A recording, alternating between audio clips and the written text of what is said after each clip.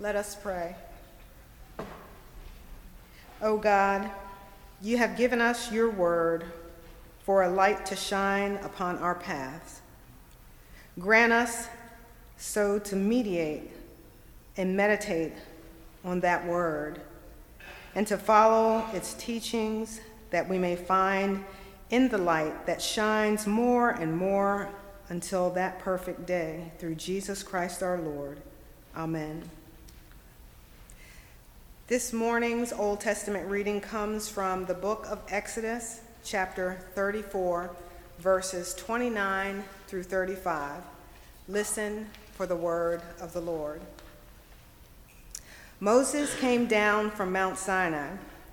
As he came down from the mountain with the 2 tablets of the covenant in his hands, Moses did not know that his skin of his face shone because he had been talking with God. When Aaron and all the Israelites saw Moses, the skin of his face was shining, and they were afraid to come near him. But Moses called to them, and Aaron and all the leaders of the congregation returned to him, and Moses spoke with them. Afterward, all the Israelites came near, and he gave them in commandment all that the Lord had spoken with him on Mount Sinai. When Moses had finished speaking with them, he put a veil on his face. But whenever Moses went in before the Lord to speak with him, he would take the veil off until he came out. And when he came out and told the Israelites what had been commanded, the Israelites would see the face of Moses, that the skin of his face was shining, and Moses would put the veil on his face again until he went to speak with him. The word of the Lord. Thanks be to God.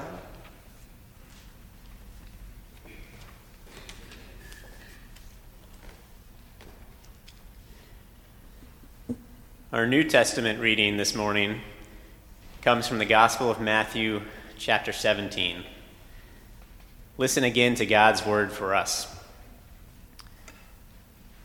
6 days later, Jesus took with him Peter and James and his brother John and led them up a high mountain by themselves. And he was transfigured before them. And his face shone like the sun, and his clothes became bright as light.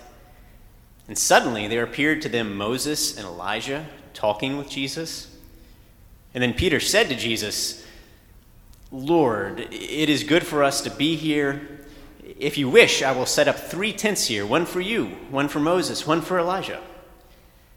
And while he was speaking, suddenly a bright cloud overshadowed them, and a voice from the cloud said, "This is my Son, the beloved. With him I am well pleased.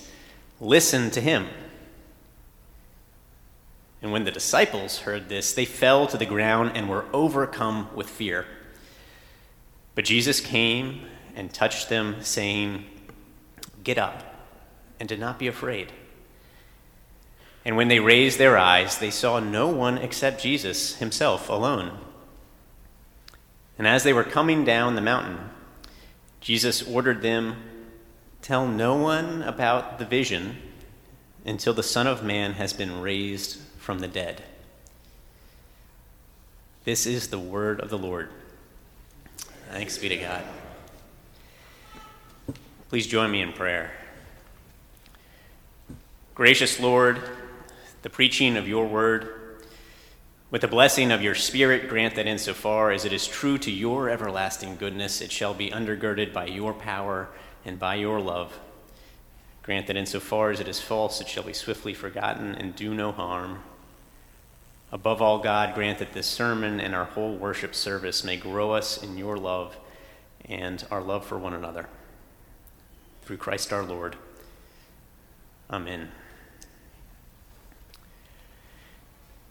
Just before our passage in Matthew today, Jesus had been trying to explain to his disciples that despite all he had been doing, healing, teaching with authority, proclaiming the coming kingdom of God, he must now go to Jerusalem to suffer at the hands of the elders, the chief priests, and the teachers of the law, that he must be killed, that he would be raised on the third day, but that his death was central to his role as Messiah, giving his life as a ransom for many. In the words of Isaiah 53, bearing our infirmities, carrying our diseases, being wounded for our transgressions, healing us by his bruises, bearing the sins of us all. The disciples did not take this message well. Peter even pulled Jesus aside to rebuke him, saying, "Never, Lord, this shall never happen to you." To which Jesus replied amazingly, "Get behind me, Satan. You are a stumbling block to me. You don't have your mind on the concerns of God, but on merely human concerns." Now, it was 6 days after this moment of tension and the disciples' confusion around Jesus' role as Messiah that Jesus took Peter, James, and John up a high mountain, off by themselves.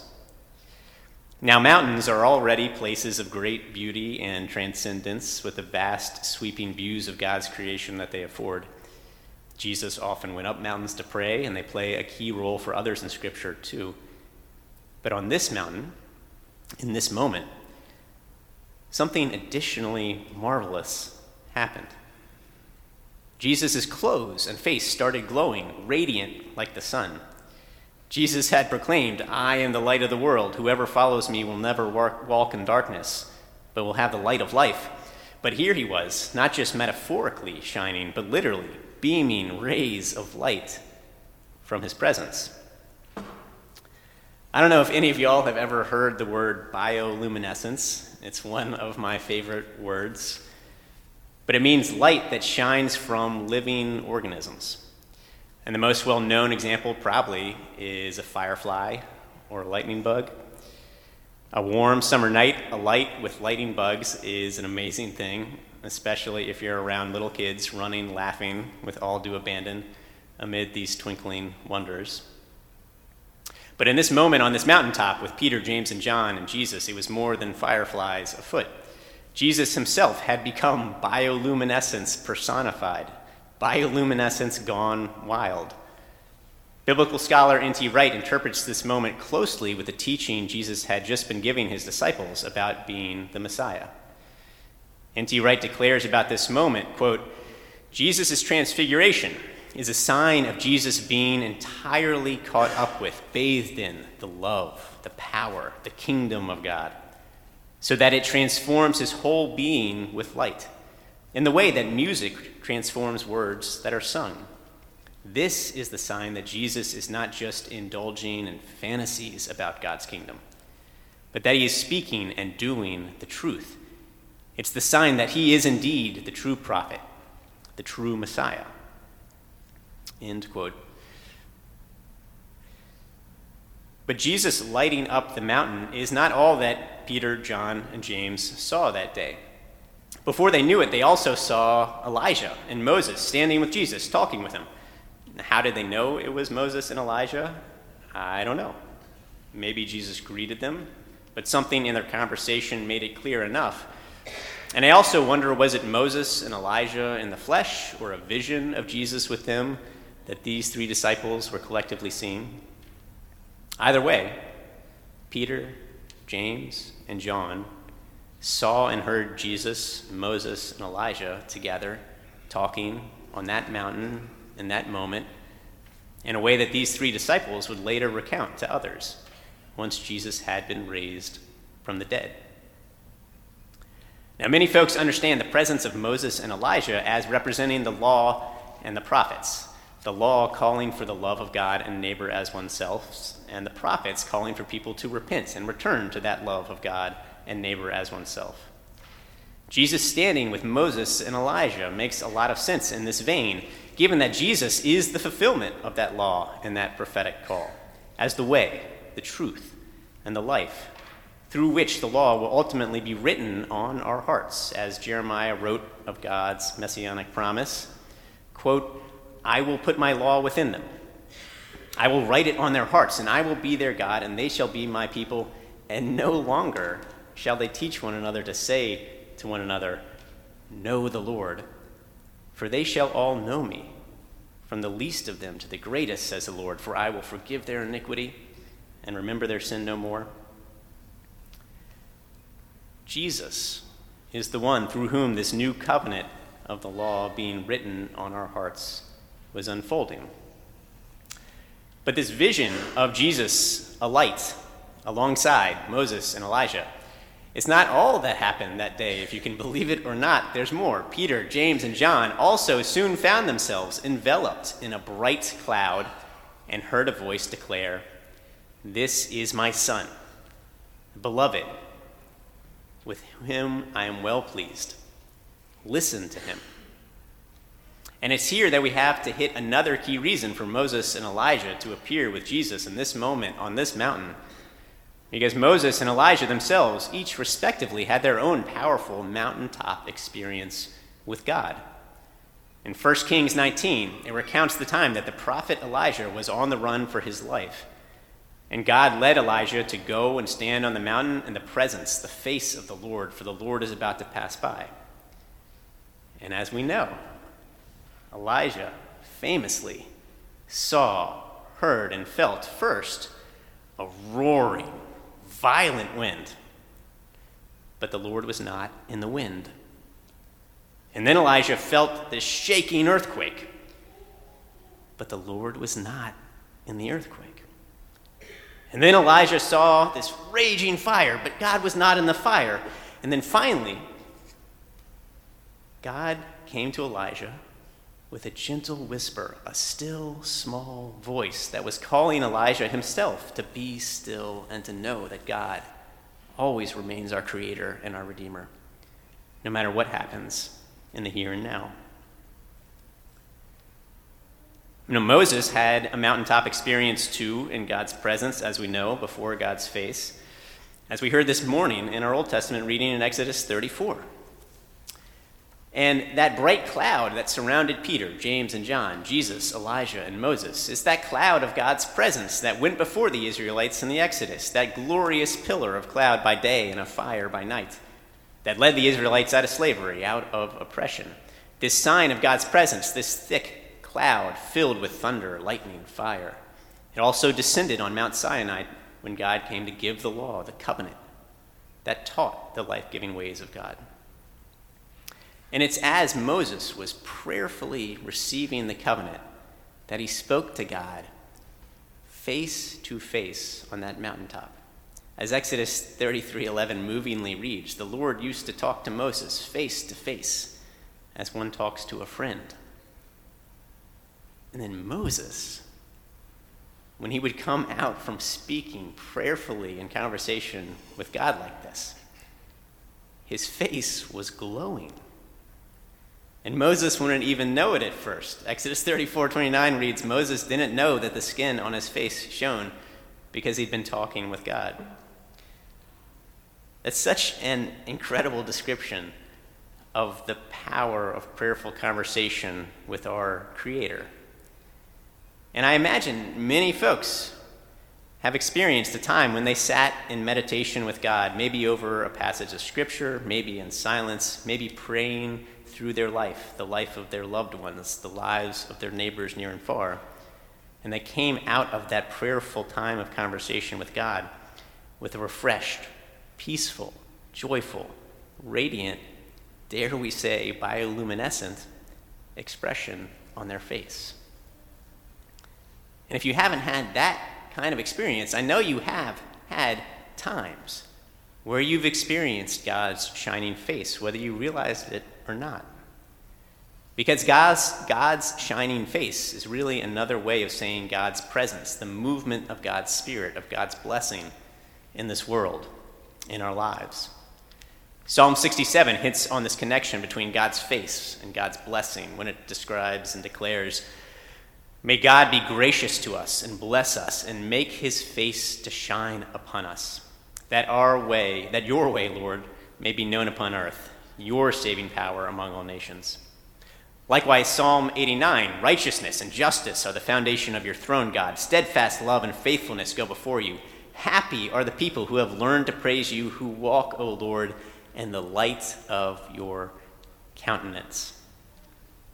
And we know, too, that ancient benediction and blessing from Numbers 6. The Lord bless you and keep you. The Lord make his face to shine upon you and be gracious to you. The Lord lift up his countenance upon you and give you peace. So, sisters and brothers in Christ, where do you see God's face shining in your life? Because for my 2 cents, Jesus' shining face is not something limited to that moment 2,000 years ago with Moses, Elijah, Peter, James, and John on that mountaintop in that moment. I think if we have but eyes to see, we can prayerfully see God's shining face, God's presence around us, both in our own major mountaintop moments, as well as in the ordinary illuminations of our everyday lives. Now, those mountaintop moments in our lives might be what tend to come to mind when we think about seeing God's face, and they're wonderful. For instance, when I held my oldest son, Eason, for the first time, and then later, 4.5 years later, my youngest son, Asher. Those were each mountaintop moments in my life, in which I suddenly had unimaginable gratitude for everything that my parents had ever done for me. I had awe at the wonderfully, fearfully made little children that God had now placed in my care. And I also had this immense sense of vulnerability and this distinct feeling that my heart had officially now leapt out of my body and resided out and about in the world, having sprouted legs that would soon be crawling, walking, running around, doing Lord knows what, Lord knows where. Another mountaintop moment in my life came on a trip to Mount Saint Michel in Normandy, France. As some of you probably know, Mount Saint Michel is a monastery over a millennium old, that sits on a steep hill out in a tidal island with this little outcropping of land in the middle of the incoming tide. I was there with Jess and her parents and her siblings, and as the sun was setting on that particular day, we were climbing up and up, step after step, room after room of this gorgeous monastery until we ended up in this expansive sanctuary at the top, where there was this marvelous harmony of divine architecture of the views around us and the image-bearing architecture of the monastery itself. And the sanctuary even opened up onto an area where you could walk out and see the ocean and a fiery sunset, God's shining face of purple, red, orange streaks descending amid the cool blues and blacks of the oncoming night. In moments like those, it's hard to do much more than to soak it in as best you can, hoping that it might just stay in your bones forever. I imagine we have each had these kinds of mountaintop moments, whether with family or friends, whether with work or school or play, whether it's in places you've experienced things that just pull you up short with their beauty. God's shining face, God's creative movement in this world. I think it's equally important, though, to name the ordinary, everyday illuminations of God's light in our lives, too. And when I think about God's shining face in ordinary, everyday life, there are 4 places that commonly jump to mind. They're work, play, rest, and relationships. When I'm able to work constructively on a project that I know is going to be useful to somebody else, that enlists and engages gifts and talents that I've got to offer. This is a blessing. This is God's shining face in the gift of constructive work. When I'm able to go for a run, or take some time to play the piano, or enjoy a board game or building Legos with Eason and Asher. This is God's shining face, God's blessing in the gift of play and family. when I can catch a night's sleep, sheltered in a bed at night. This is God's shining face, God's blessing in the gift of rest. And when I can see God at work, growing slowly but surely, fruits of the Spirit in my relationships with God, with myself, with those around me, making me more patient or forgiving, for instance, I can see God's shining face, God's presence and blessing. And I have to say, along these lines, there's this incredibly beautiful moment in Genesis 33, too. It's admittedly a bit more of a mountaintop moment, but it's when Jacob was returning home decades after stealing his father Isaac's blessing and the family birthright from his brother Esau, a sin for which Esau was ready to kill Jacob, spurring Jacob to flee 20 years prior. And when Jacob was coming home, he was rightly worried that his brother might still want to kill him. And while we don't have time to delve into the details, suffice it to say that instead of meeting Jacob with violence and vengeance, Esau met Jacob with a forgiving, loving embrace, just as Jacob met Esau with repentance in word and in deed. Genesis 33:4 reads, Esau ran to meet Jacob and embraced him and threw his arms around his neck and kissed him, and they wept. And Jacob said to his brother, to see your face is like seeing the face of God.